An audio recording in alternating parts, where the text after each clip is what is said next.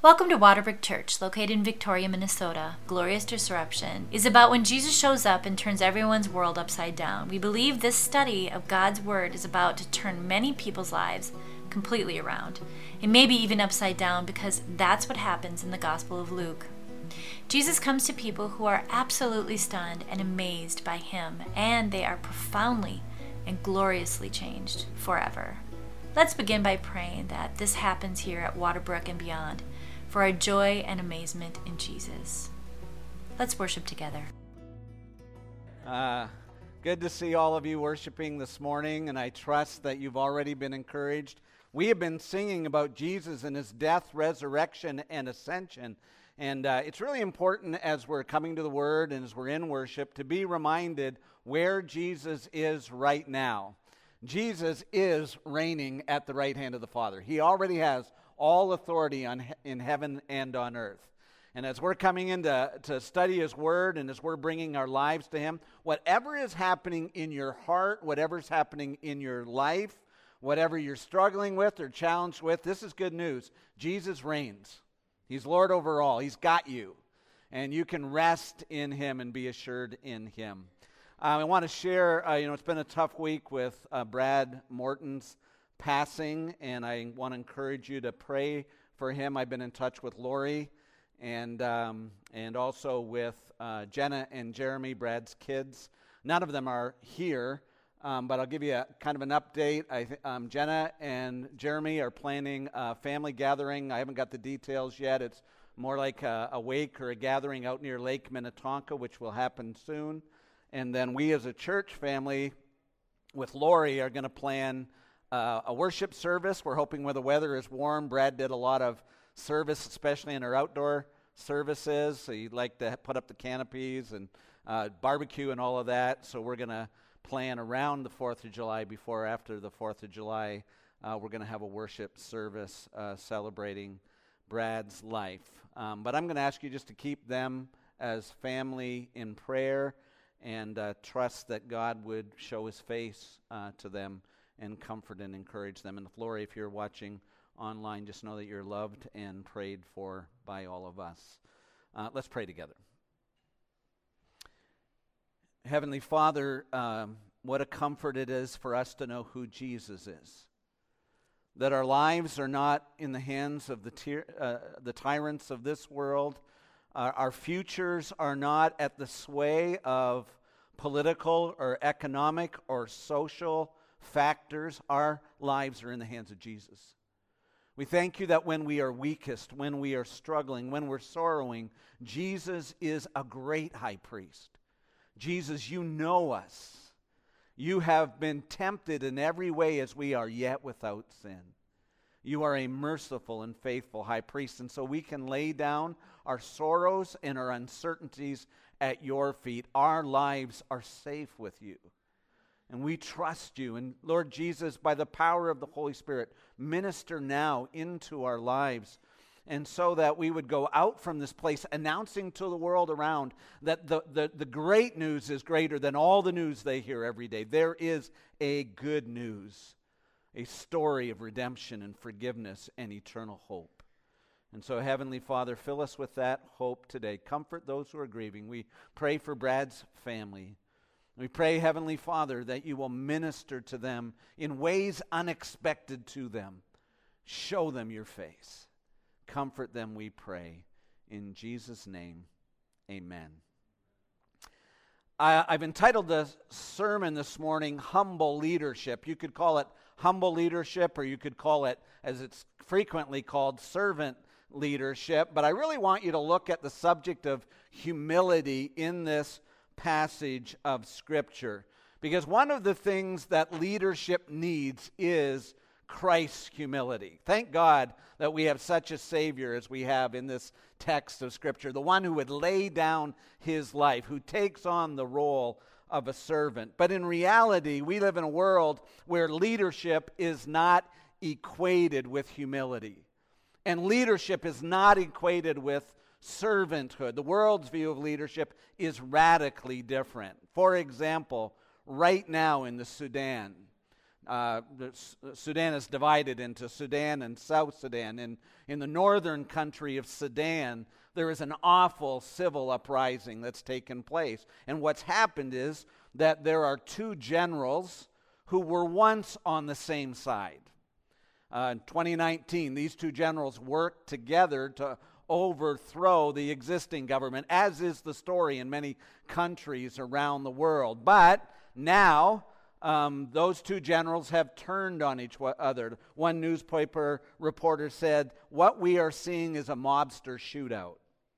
We're seeing two gang bosses shooting it out for control of the terrain in which they make their illicit money." Another reporter said, "The two generals, General Abdel Fattah Burhan and General Mohammed Dagalo, who is widely known by the name Hemedti, they're fighting for control." Hemedti heads up a powerful paramilitary group that's also part of the government security forces. In 2019, they overthrew the longtime president and drove him from power. And since then, these two generals have been the most powerful generals in Sudan, and their partnership has become strained. Only one of them can have power. Both of them have self-interest. And when we read from Philippians 2, Jesus says very clearly, "Do nothing out of selfish ambition and vain conceit." The kingdoms of this world, to the detriment of the world, are driven by selfish ambition and vain conceit. And as we come to this text of Scripture and Jesus is going to the cross, it's stunning to us that he has to talk about this. It's in this text that the disciples start arguing with one another, who's the greatest.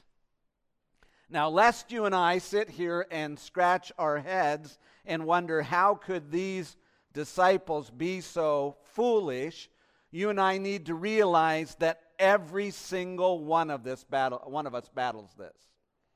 The sin of pride, the satanic sin of pride, affects all of us. That's why it's repeatedly expressed in the Word of God. It's why the Bible says the Lord opposes the proud and gives grace to the humble.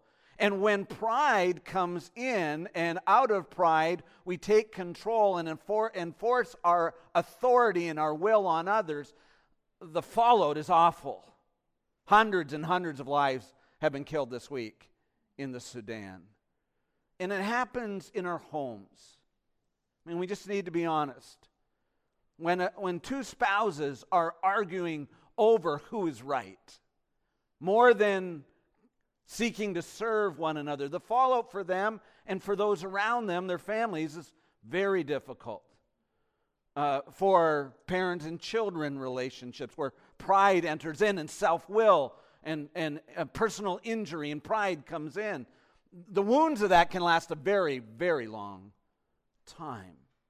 It happens in the church, where suddenly we are wounded or offended because our wills have not been done, or something goes awry and we decide that we need to be the savior of the church. The danger in all of that is what we see in this text of Scripture. My friends, it happens where you work, right?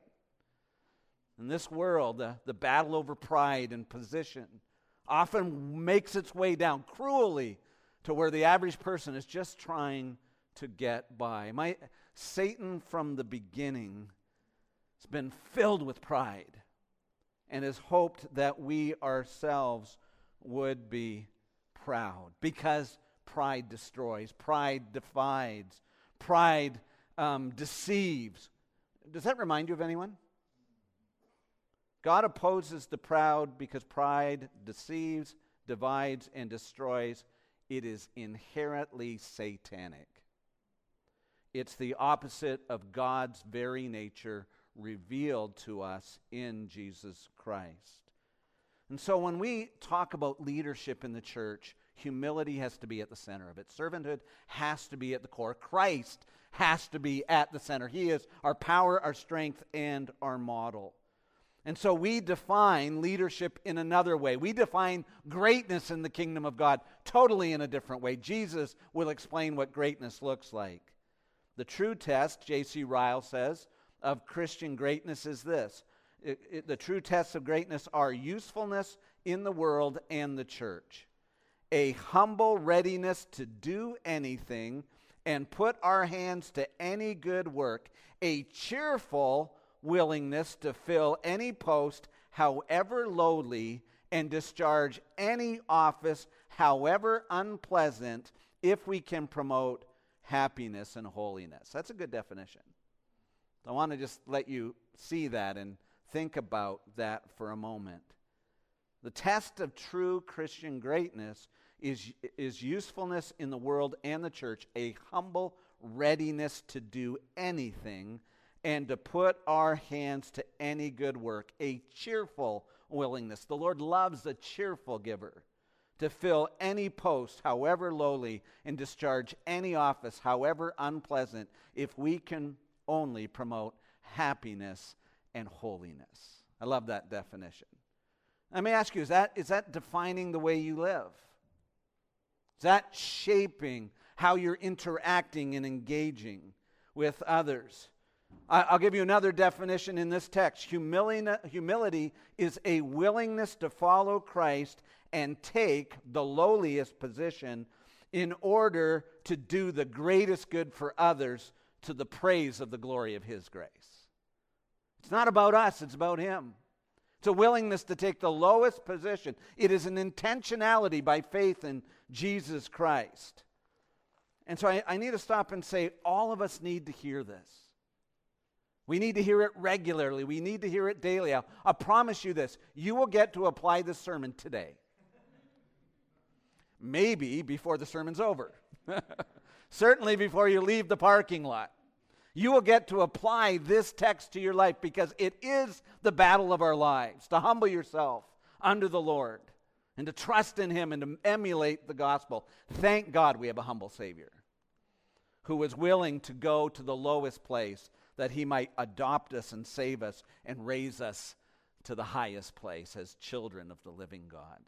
And so let's talk about this morning. And again, let me just stop. For some of you, if you're wrestling with whether or not you think you have the sin of pride, I'm just going to say, why don't you and Jesus go off and talk about that right now? All right? Because I have the sin of pride. We all have this battle in our lives until we get home to heaven. But praise God, Jesus is on our side in the middle of this battle. So let's start out with the first thing I want you to see is the disciples' shocking attitude. Luke 22:24 says, a dispute also arose among them as to which of them was to be regarded as the greatest. Now contextually think about this. Jesus has just given them in the upper room the Lord's Supper. He's just instituted the Lord's Supper, and He said to them, this is my body given for you. We're going to take communion soon. And you and I are meant to stop and think about, here's the King of the universe, the one who angels worshiped, saying to these men, I'm giving my body for you. This is my blood, which is the new covenant. This is the new covenant in my blood. He's giving it to them to remember this. Immediately after that, He tells them, one of you is going to betray me. You and I stop and go, and then the next discussion is, who's the greatest? But that's what we do. That's what we do. We take communion and we walk out proud. We hear Jesus and we respond in our circumstances of life in this way. And I think, what's going on here? Why did they do this? Why do we get in 24, right after this, that these disciples are arguing with one another as to who is the greatest? Let me suggest a couple of things. On the one hand, when Jesus tells them again, as He's been doing repeatedly, I'm about to go to the cross and be crucified on your behalf, and on the third day be raised again, they're hearing all their invested sacrifices going down the tank. Jesus is saying, in their minds, it's coming to an end. They can sense palpably disaster is on the horizon. They are seeing Jesus catastrophize the mission. They don't realize that down is the way up, that suffering is the way to wholeness, that death is the pathway to resurrection. They don't get that at all. And so on one hand, they see Jesus pessimistically talking about the future of his ministry. And then Jesus says the words, and one of you is going to betray me. And you can imagine the look around the room going, who? And then the whispers, you know who, right? And in John's passage, as Jesus washes all of their feet, and he speaks to Judas, and he points out Judas, and Judas gets up and leaves. You can just imagine amongst the disciples going, I told you. We can't try. This thing is going down the tank. And one of the things that happens to us when things start to fall apart or appear to fall apart or seem to be going in a way that we can't imagine that God is actually at work, we decide to be God's Savior. We start acting and intervening in a way because we know what to do. We know what ought to happen. We've got to solve this, and we put ourselves forward. Is that what should have happened in this text? That the disciples should have said, oh, we know what's going on. See, what pride does is pride arises because we don't hear what's going on and we don't see what's going on. Pride arises when we forget two humbling realities. Jesus really had to die for my sin. And the sin around us is what would happen to us if the grace of God wasn't with us. Do you see what should have happened when they heard Jesus say, this is my body given for who? You should have stopped and realized, he has to suffer that for me. Were you there when they crucified my Lord? Oh, sometimes it causes me to what? Tremble, tremble, tremble. That's what it should do. Immediately they should have saw it and said, this is the new covenant in my body. Why is he going to the cross? Why is he doing there? This institution of the Lord's Supper should not be making you look around the room, but look inside. To realize I am weak. And then when Jesus says, one of you is going to betray you, well, there should be an immediate reaction saying, apart from the grace of God, it's likely me. We don't look at Judas and go, how could he? We look at Jesus and say, why didn't I? But by the grace of God. I'm going to read an extended quote from Paul David Tripp on this in leadership and leaders.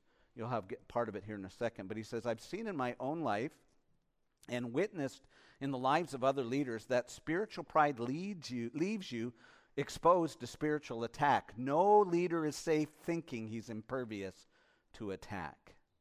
A spiritually healthy leadership community is always watchful and alert to the spiritual dangers of life in a fallen world and life as a church or ministry leader. Then Tripp writes this, you'll see it up above. Perhaps there's no better defense against spiritual attack than humility. That is a sense of constant need for protective and empowering grace that then motivates us to watch for danger and cry out for God's help and the loving help of fellow leaders, right? Oh, I need thee every hour. I need thee, Lord Jesus. So humble leadership at the beginning has an inherent mistrust of self and a supreme confidence in the faithfulness and goodness and grace of Jesus Christ. You see that? So this weird situation is not weird. It's what all of us would do. How could you? How dare you? Who would do what? Instead of stopping and saying, man, if there's anything true about communion, it's I'm a sinner in need of a Savior. And if there's anything true about a spiritual catastrophe, is there but by the grace of God go I. God help us. God help us. Does that make sense?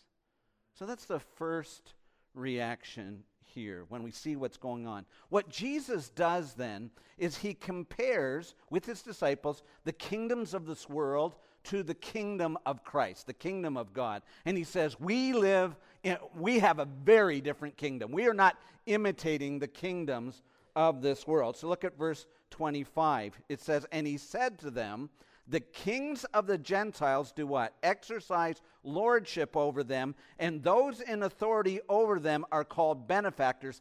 That's not the way it is with you. Very poignant, very helpful with his disciples. And he draws, it says, leadership in the world is very different than leadership in the kingdom of God. And so what's the difference between the way the world has leadership and the way Christ and his kingdom has leadership? Worldly leadership is two things, according to Jesus. It's autocratic and it's arrogant. Both of those things. He says, the kings of this world exercise lordship over them. In other words, they say jump, you say how high. Kingdoms of this world come in and say, this is what you should be doing. This is how you're doing it. And they get people to bow and bend to their will. It's asserting, autocratic leadership asserts human authority. And again, I want to come back and say, what happens is something's going off the rails. This is what's going on in Sudan. This is what's going on in Russia, Ukraine. This is what went on in Nazi Germany. This is what goes on in any human heart where it's not checked. We step up when things are going wrong and we say, if this thing is spinning out of control, I better get it under control. And we bring it under control thinking we've got the right way. Right? We exercise our authority. And so, dads, we do this all the time. Right? Your kids are spinning out of control, and you decide enough is enough, and suddenly you're exercising autocratic authority, not Christ-like authority. I'll let you paint that out the way, however it looks like. I'm speaking confessionally from experience. Right? There are times where you think, okay, I've got to fix this thing. I've got to step up. I've got to do it. And you exercise a greater authority. This is where you step in and say, God, you're not showing up, so I'm going to show up. And I'm going to do this. It's what Saul did in 1 Samuel chapter 15. Do you remember in 1 Samuel, Saul was told to wait for Samuel to come and offer the sacrifice. And Samuel doesn't show up on Saul's timelines. And so Saul, in panic, not thinking he would get the blessing of God, decides to take the reins on his own. And then Samuel shows up and he says, what are you doing? And Saul's answer to them was, the people were drifting away. They were all about to go, and I had to keep the people. I had to see what's going on there. He had to save God. He had to step in the place of God. My dear friends, that's what autocratic leadership does. It plays God with other people's lives rather than trusting and serving and looking to God. We all are in danger of that. We become God's Savior instead of waiting on Him. That's inherently satanic.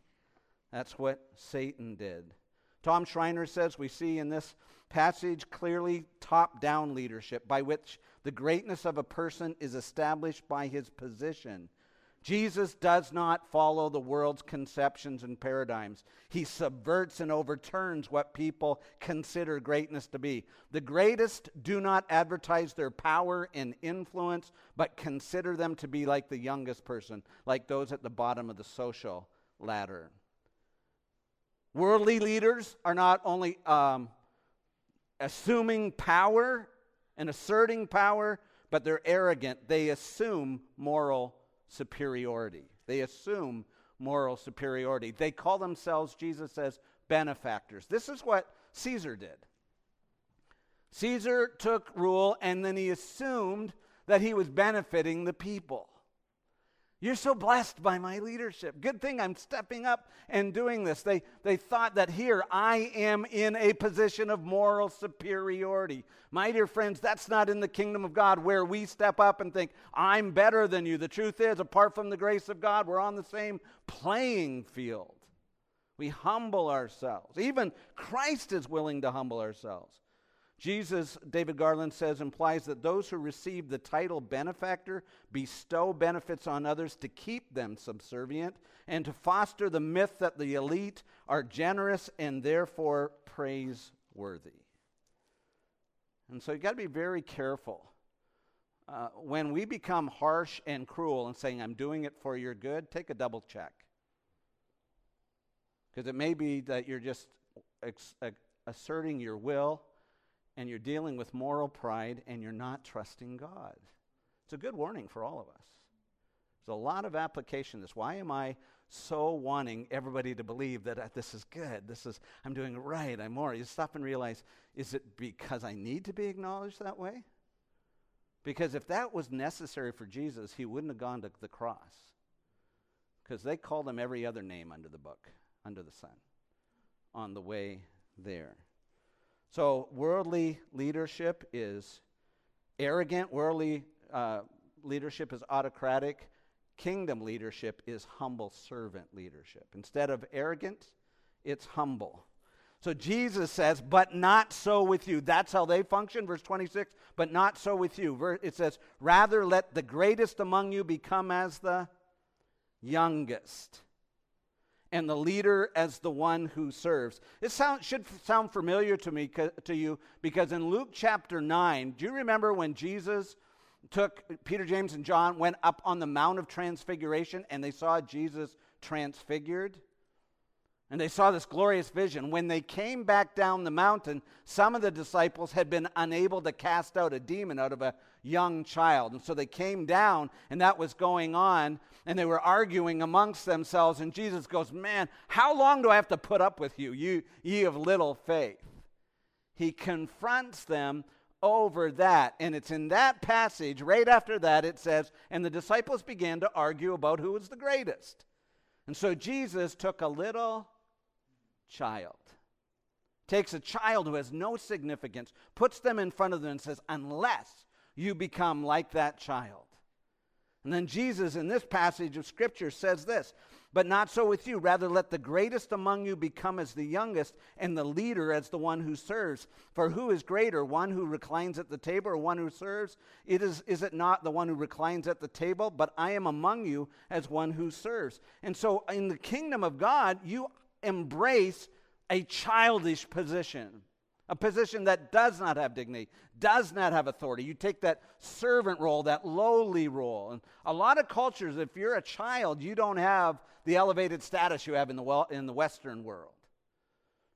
When you're younger in other cultures, you give respect to the older. You give deference to the older. When I go down to Honduras, some of these countries, most of the people are younger, the population. When I go down there, I am called Don Kevin, even though my parents never gave me the name Don. Don Kevin or Donya Marianne is a term of respect. In many cultures, there's different vocabulary that you use when addressing someone who's older if you're younger. Korean, you speak different verb forms and different word forms if you're talking about older people. When you eat in a meal, at a Korean meal, many of us have done that. If you're eating at a Korean meal, who eats, who serves, who pours the drink, how you pour the drink is based on age, based on position in the culture. Jesus is saying, you as my disciples, take the lowest position.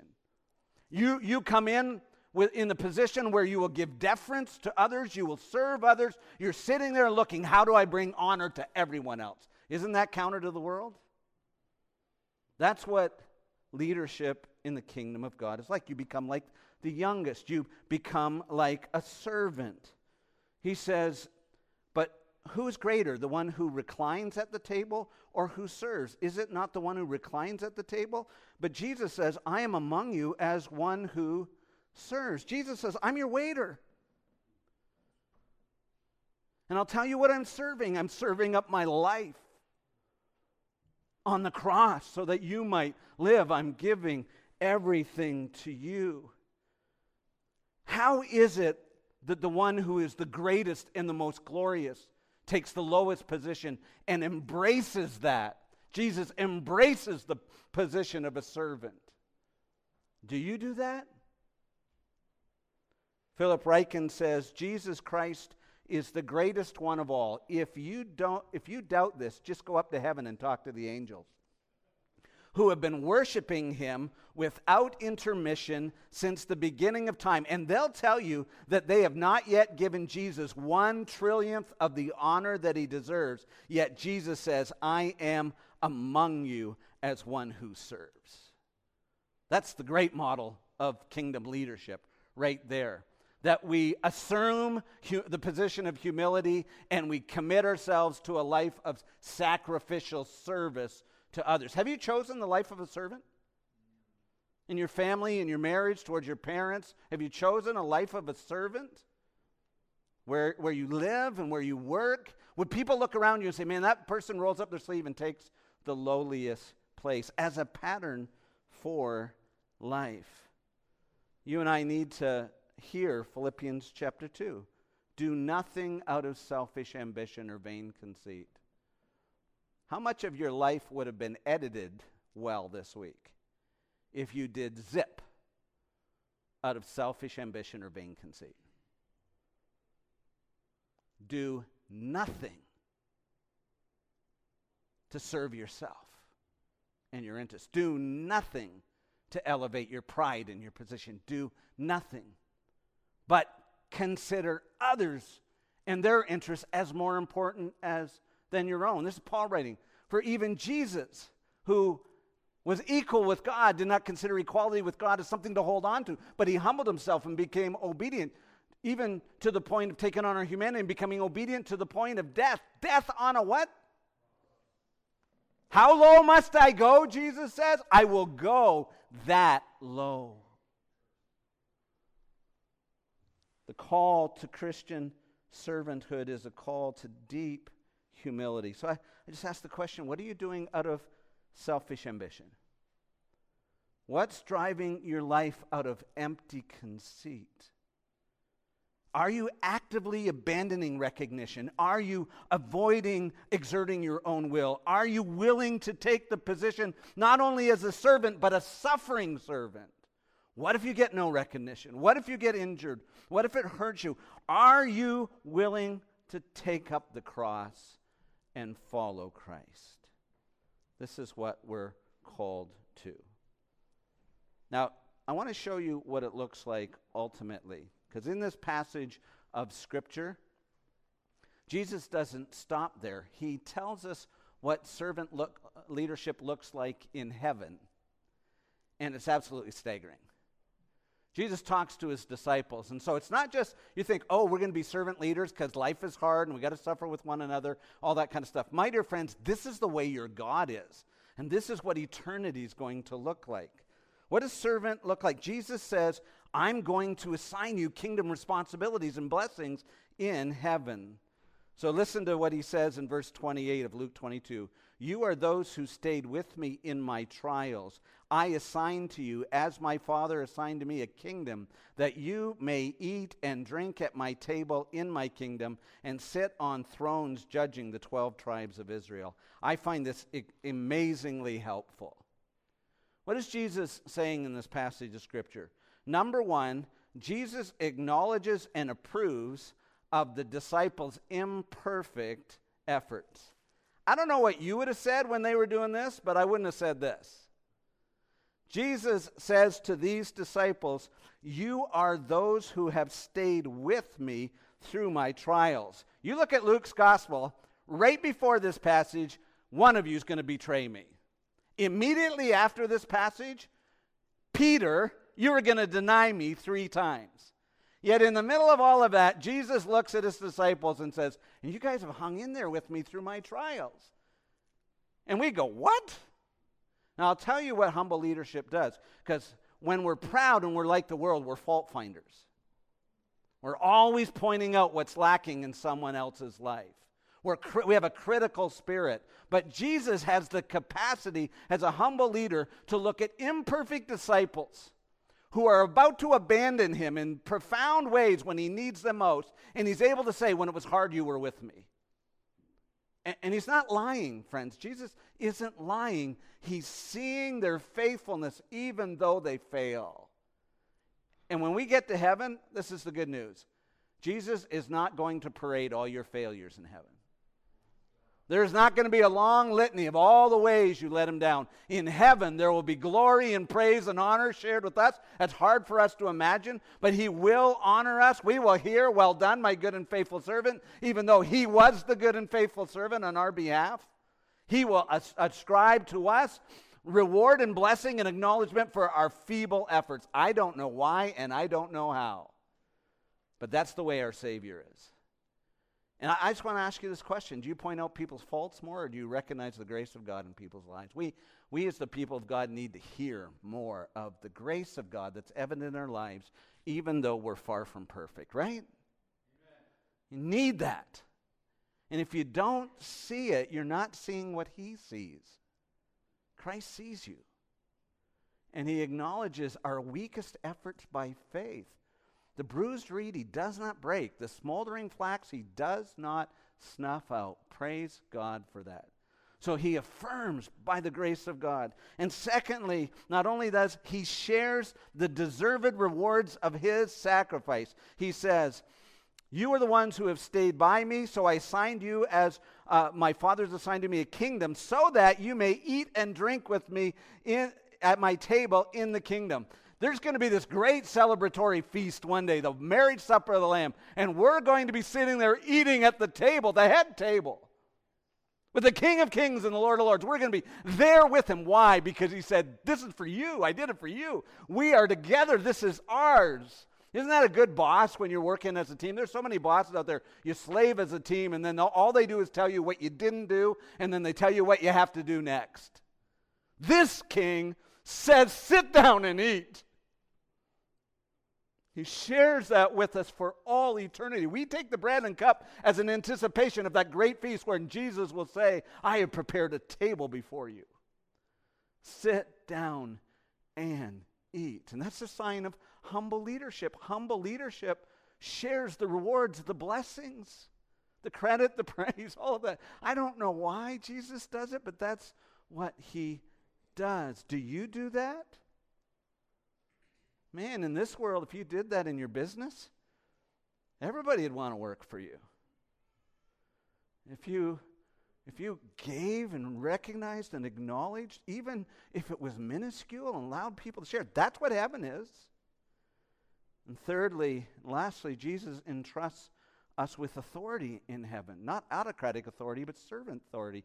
He says, and you will, to His disciples, rule the 12 tribes of Israel. 12 tribes of Israel is a phrase that means all the people of God. Here are these disciples who are arguing over who's greatest, who are going to be assigned authority in heaven. And you're not going, I don't want to work in them. Good news, they'll be perfect then. Good news, they'll be sanctified. But this is what Jesus does. I give you authority, and you can rule and reign forever in glory. Friends, humble service is not just the way of earth. Humble leadership is not just the way of the church. Humble leadership is the way of Christ. And it's for eternity. He has taken on our humanity and seated at the right hand. God's given Him the name above every name, that the name of Jesus every knee should bow and every tongue confess. And Jesus will say, what? Come eat. Come rule and reign. Come share alongside me. That will be our destiny through faith in Jesus Christ. What a glorious Savior. We need to be like that. We need to ask the Lord to kill the pride, kill the competition, kill the arrogance. When we look at Judas, we got to go, God, help us. When we take the cup, we say, Lord, forgive us. Forgive us our pride. Forgive us our bullying, our pushing other people around, our insisting on our own will. Forgive us, Jesus. Conform us to your servant-like likeness. Isn't that what we want? Aren't you glad He's this way? It's totally different than the world around us. May God help us. Let's pray together as we prepare for communion. Heavenly Father, as we come to take the bread and drink the cup, we ask, Heavenly Father, that we might be humbled ourselves even today. So easy for us, dear God, when things seem to be going off the rails, to assume we know what's best and that other people should appreciate us. And it's easy for us, dear God, to insist on our way and our will, but thank you, Jesus, that you submitted yourself to the will of the Father. And I thank you, dear Jesus, that you were not too proud, that you would die with false accusations against you for sinners who abandoned you. I thank you, Jesus, that you gave your life for me. I ask, Jesus, that you would kill my pride. I pray that you would take away my critical spirit. I ask, dear God, that you would save me from self and self-will.